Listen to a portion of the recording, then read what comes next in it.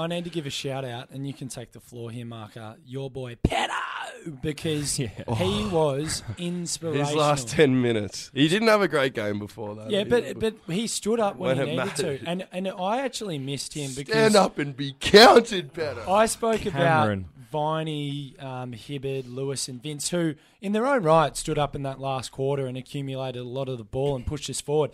But Pedo's mark, Pedo's goal, and then Pedo tapping it over the back. He's involved in the last 3 goals of the game, and he was unbelievable. That kick into space is not an easy kick. And No. the decision-making was so quick for it to happen, and everything went right, and it just sat right in T-Mac's lap. Like, you couldn't ask for a better kick. And the mark as well, like, he demanded that ball. He ripped that out of everyone's hands. And it was so good to see because, I don't know, maybe he was kind of a bit out of his game due to Max being back and his role had changed a bit, so his game completely altered to previous weeks. So for him to step up in the last like he did was unbelievable.